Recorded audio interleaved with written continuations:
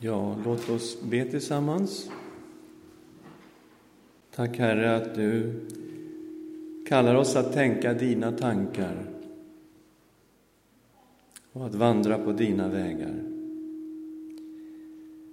Vi ber Herre att du ska öppna våra hjärtan, våra sinnen för dig och att du ska tala till oss. I Jesu namn. Amen. Ja, förra gången så såg vi det att Jesus sa att det kommer en tid när de som följer honom ska fasta. Och det är en tid när brudgummen har tagits ifrån bruden. Det är alltså den tid vi lever i mellan Jesu himmelsfärd och Jesu återkomst. Vi tittade på de här bibeltexterna utifrån 3 frågor som vi försökte ställa till varje text. Varför? Hur? Och vad vart det för resultat? Kan man utläsa det här? Och ibland kan det vara lite svårt, men vi försökte. Och först så såg vi då på individuell fasta. Jesus Kristus, varför? Som en förberedelse för sin tjänst. Hur? Frestades i öknen i 40 dagar utan att äta. Och resultatet, en seger över Satan. Det var 2 fastetillfällen vid Mose. Båda gångerna handlade om 40 dagar. Och vid den första fastan gick han upp på berget, Sinai berg, för att möta Herren och ta emot stentavlorna.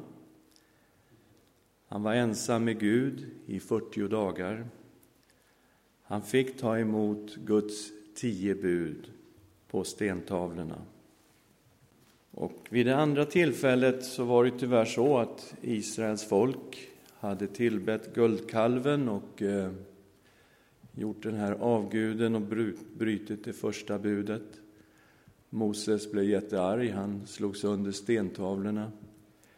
Och Guds dom var faktiskt över Israels folk. Så att varför gick han upp andra gången? Guds dom var över folket på grund av synd. Han var ensam med Gud i 40 dagar uppe på berget. Gud visade sin nåd mot folket och han fick nya stentavlor som Gud hade skrivit på de 10 budorden. Saul av Tarsus fick ju möta Gud. Jesus uppenbarade sig för honom på vägen till Damaskus. Han blev slagen till marken, han blev blind. Och i 3 dagar så fastade han vare sig åt eller drack. Han bara låg inför Herren. Han ödmjukade sig. Och han blev kallad till apostel. Han blev helad och fylld av helig ande. Hanna, en profetissa, 84 år gammal, som var i tempelområdet när Jesusbarnet bars fram av Josef och Maria. Och det står att hon fastade för att tjäna Gud. Hon fastade liksom dag och natt. Det var en del av hennes gudstjänst, hennes sätt att vandra med Gud. Och hon fick se Jesusbarnet och hon fick tala om honom till människorna som var där i templet. David, en man efter Guds hjärta som vände sig till Gud oavsett hur det såg ut. Om det var lätt eller svårt så vände han sig alltid till Herren. Och han fastade under en period när han var förföljd utan orsak.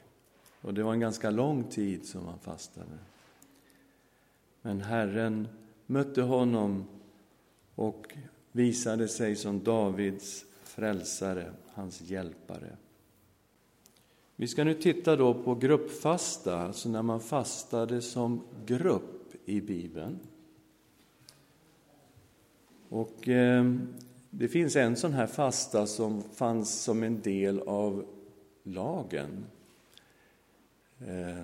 Den stora försoningsdagen, kanske den viktigaste dagen i Israel. Varje år så firade man då den stora försoningsdagen.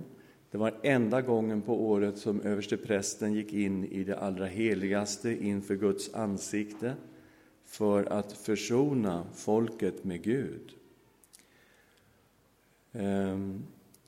Det centralt i den stora försoningsdagen är de 2 bockarna. Det var 2 bockar som skulle offras på den här dagen. Man kan säga att den ena bocken var mer för Herren och den andra bocken var mer för folket. Det visar 2 sidor av försoningen. Och den första bocken offrades som ett syndoffer.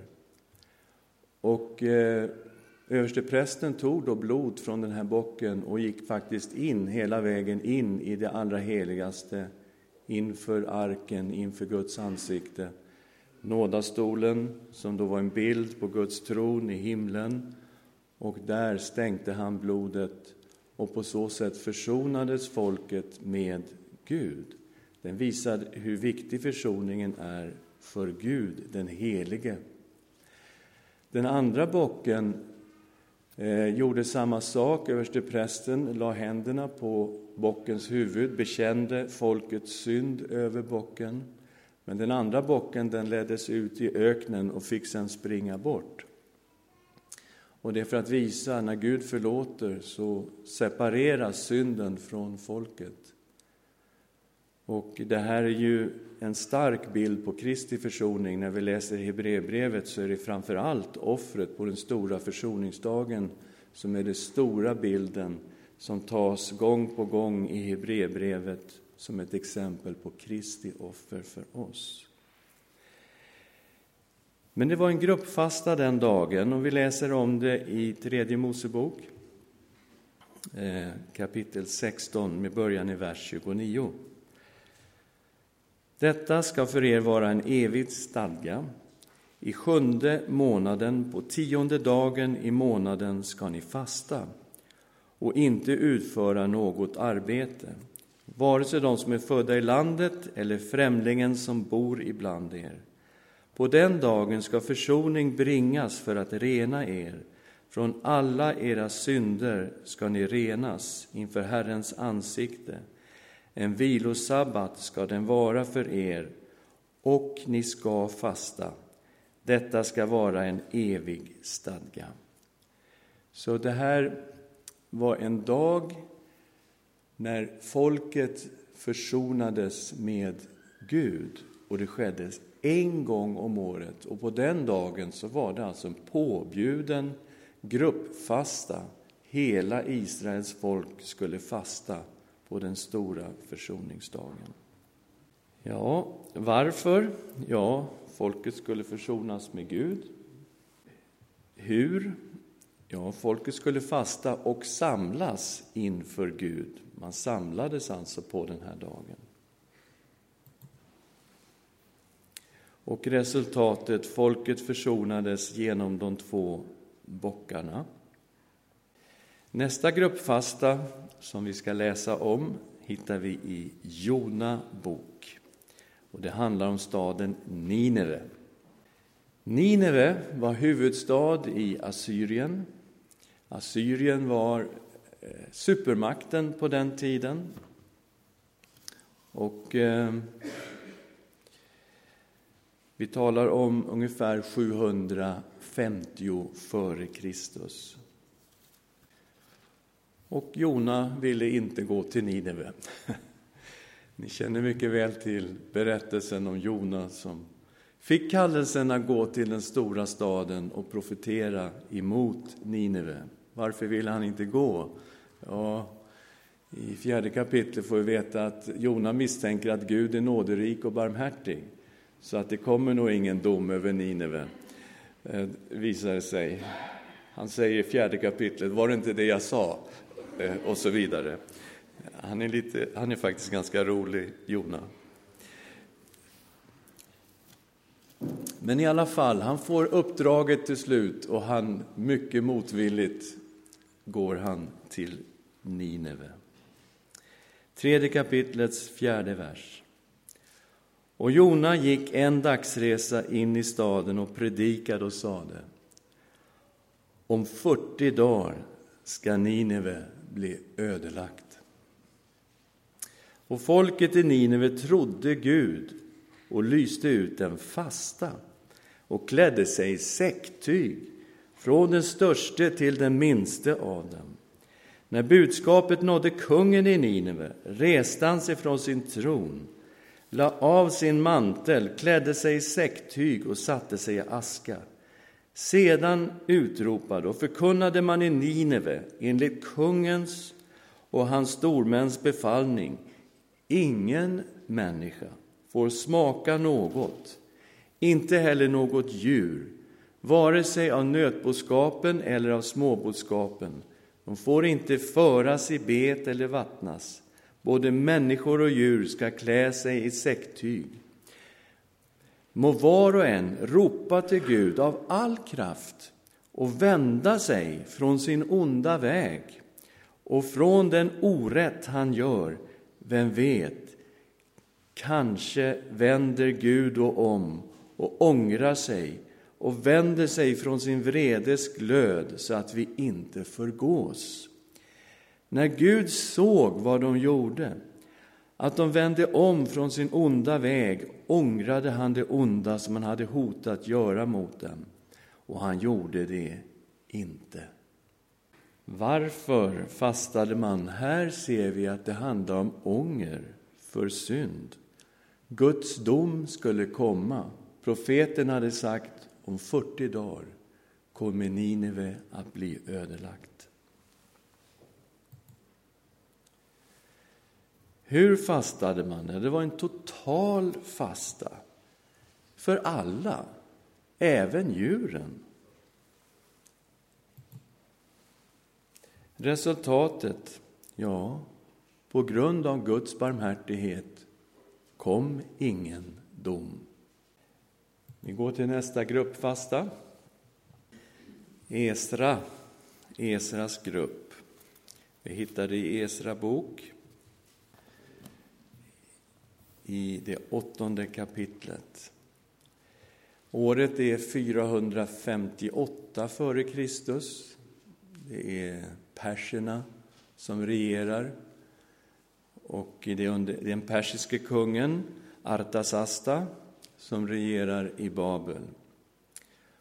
Och Esra ska tillsammans med en grupp ta sig ifrån Persien till Jerusalem. Och det är en farlig resa de ska på. Mycket farlig resa.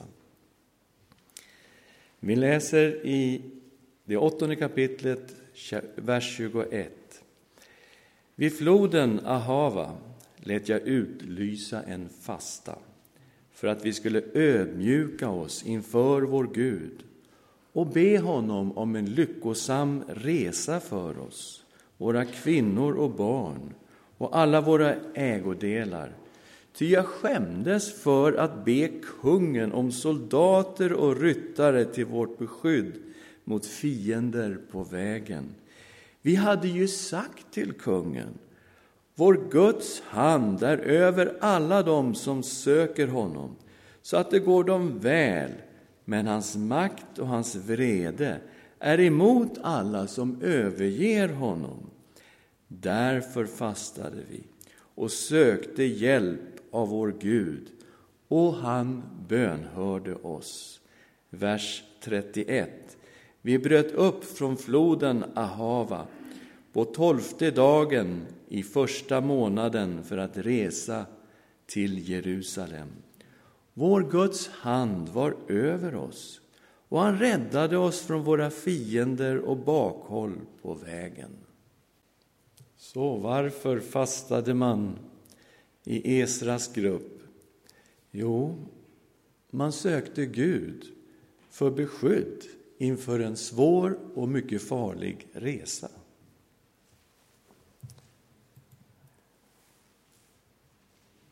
Man ödmjukade sig med fasta och bön. Och resultatet, Gud beskyddade dem på resan. Nya testamentet, Apostlagärningarna kapitel 13. Och de äldste i Antiokia. Apostlagärningarna 13, vers 1. I församlingen i Antiokia fanns det profeter och lärare. Barnabas, Simeon som kallades Niger, Lucius från Cyrene, Manaen, fosterbror till landsförsten Herodes, samt Saulus. När de tjänade Herren och fastade, sa den heliga ande: avskilj åt mig Barnabas och Saulus för den uppgift jag har kallat dem till. Då fastade de och bad och lade händerna på dem och sände ut dem. Ja, här har vi en situation i församlingen i Antiokia. Ett rikt välsignat äldsteskap. Det var profeter och lärare i det här äldsteskapet. Och det var inte vilka som helst. Bland dem var Barnabas och Saul, som då blev Paulus. Och medan de tjänar Gud och fastar, så talar den heliga ande: vi vill att ni ska avskilja två stycken ifrån det här äldsteskapet, Barnabas och Saul, för jag har ett uppdrag åt dem. Och vad gjorde de? Jo, de fastade, bad, la händerna på Barnabas och Saul och skickade ut dem på den första missionsresan. Det blev ju sedan en andra missionsresa och en tredje missionsresa. Och varje gång kommer Paulus tillbaka till Antiokia. Inte tredje gången, han ville det, men tredje gången så åkte han ju fast i Jerusalem. Och det gick inte riktigt enligt alla planer. Han fick sitta 2 år i fängelse i Caesarea Philippi och så 2 år i fängelse minst i Rom. Och vi har den här vådliga resan över Medelhavet. Han hamnar på Malta.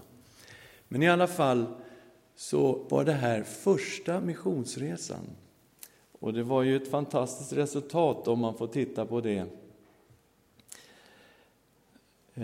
De förberedde sig inför den första missionsresan genom bön och fasta.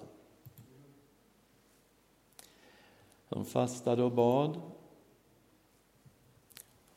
Och Gud använde Paulus och Barnabas på ett underbart sätt. Vi ska titta på undervisning om fasta i Bibeln.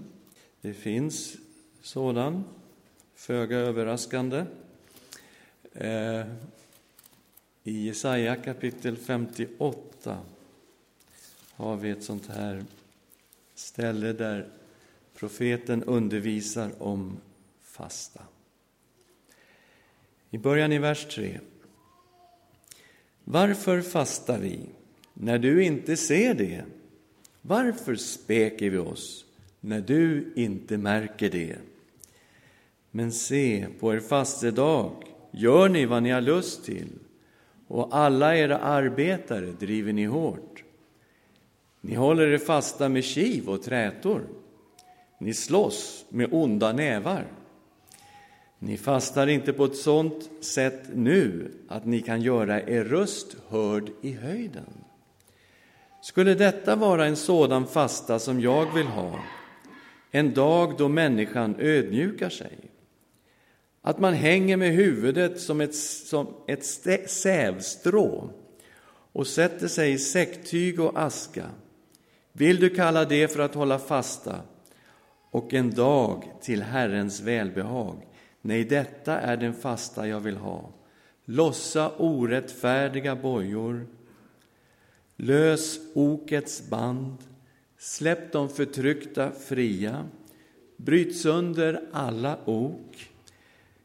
Jag delar ditt bröd åt den hungrige. Skaffa de fattiga och hemlösa en boning. Kläd den nakne, var du än ser honom. Och drag dig inte undan från den som är ditt kött och blod. Då ska ljus bryta fram som är morgonrodnaden. Och ditt helande visa sig med hast. Din rättfärdighet ska gå framför dig, och Herrens härlighet ska följa dina spår. Då ska Herren svara när du åkallar honom. När du ropar ska han säga, se, här är jag. Om du gör det av med varje slags ok, om du slutar med att peka finger och tala hårda ord eller onda ord, om du delar med dig åt den hungrige av det du har och mättar den som lider nöd, då ska ditt ljus gå upp i mörkret och din natt bli lik middagens ljus. Och Herren ska leda dig, han ska mätta dig mitt i ödemarken och ge styrka åt benet i din kropp. Du ska vara lik en vattenrik trädgård och likna ett källsprång vars vatten aldrig tryter. Dina avkomlingar ska bygga upp de gamla ruinerna. Du ska återställa grundvalar från forntida släkten.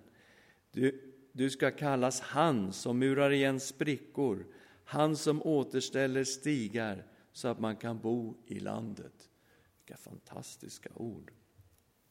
Underbart. Varför fasta? För att söka Herren och för att möta honom. Hur? Fasta ifrån synden och visa barmhärtighet. Mycket tydligt här att profeten talar om inte det tekniska kring hur man fastar, utan den fasta som behagar Herren. Det är ju att man omvänder sig av hjärtat och inte lever i synd, utan istället aktivt visar barmhärtige mot fattiga, mot människor som lider nöd, mot människor som är förtryckta. Att man tar den svages parti och hjälper och reser upp och lyfter upp människor. Det är en fasta som behagar Herren. Resultat, bönesvar och välsignelser. Herren säger, jag kommer att höra när ni ropar. Jag kommer att visa mig, se här är jag. Och jag kommer att välsigna.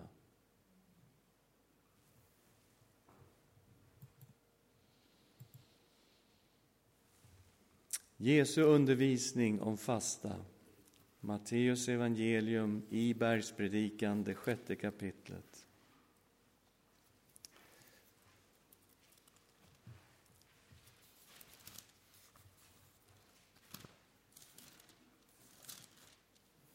Vers 16. Matteus 6 och 16. När ni fastar, se inte så dystra ut som hycklarna. De vanställer sina ansikten för att människorna ska se, för att visa människorna att de fastar. Amen säger jag er, de har fått ut sin lön. Nej, när du fastar, smörj ditt huvud och tvätta ditt ansikte så att människor inte ser att du fastar, utan endast din fader som är i det fördolda. Då ska din fader som ser i det fördolda belöna dig. Så Jesus undervisar om fastan. Varför? För att söka Gud. Hur? Fasta i det fördolda enbart inför Gud. Fariseerna tyckte om att visa att de fastade. De ville vara goda exempel för andra. Och därför gjorde de hörntofsarna stora och böneremsorna breda. För att visa människor, så här ska ni göra när ni lever rätt inför Gud. Och likadant med fastan var de noga med att visa att de fastade. För att vara ett gott exempel för andra. Att de skulle följa deras goda exempel.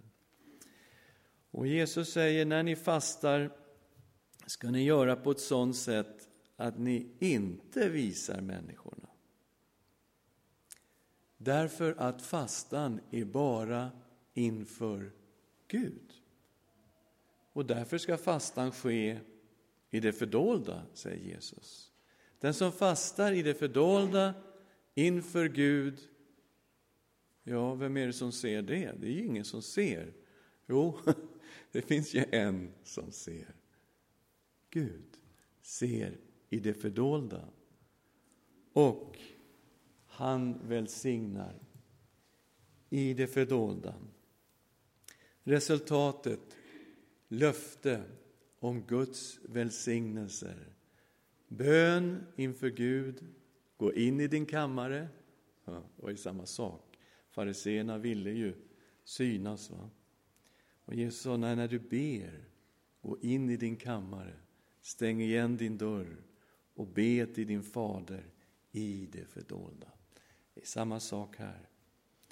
Bönen inför Guds ansikte.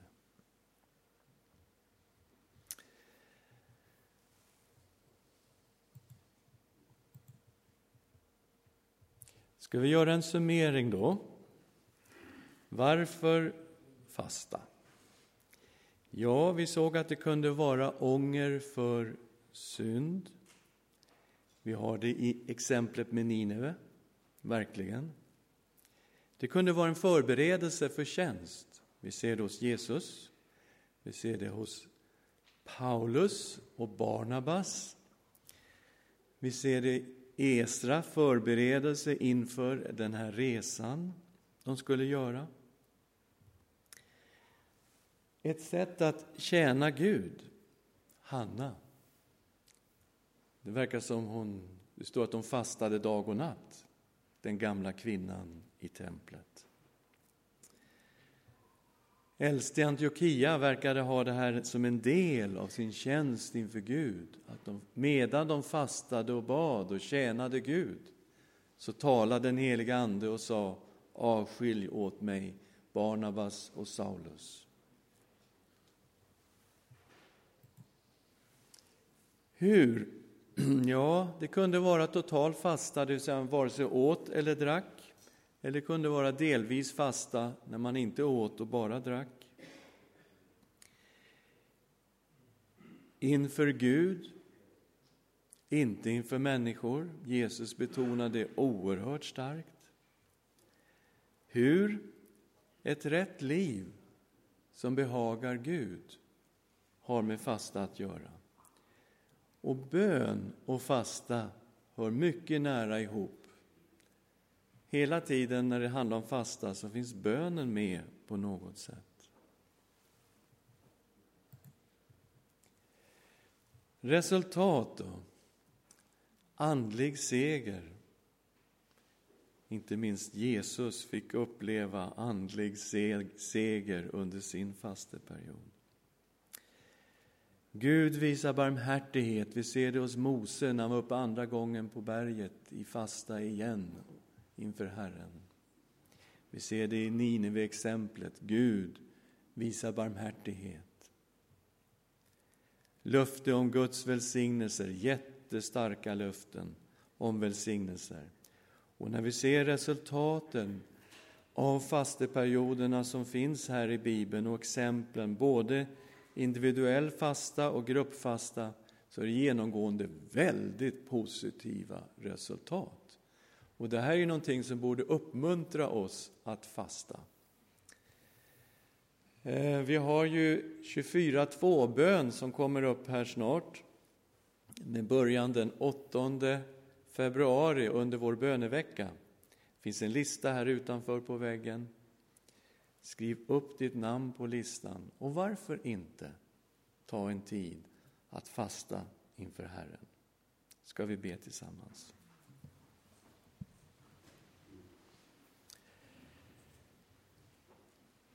Tack Herre för ditt ord. Herre, vi tar emot ditt ord i våra hjärtan. Och vi tackar dig för att du undervisar oss också om de här sakerna. I Jesu namn. Amen.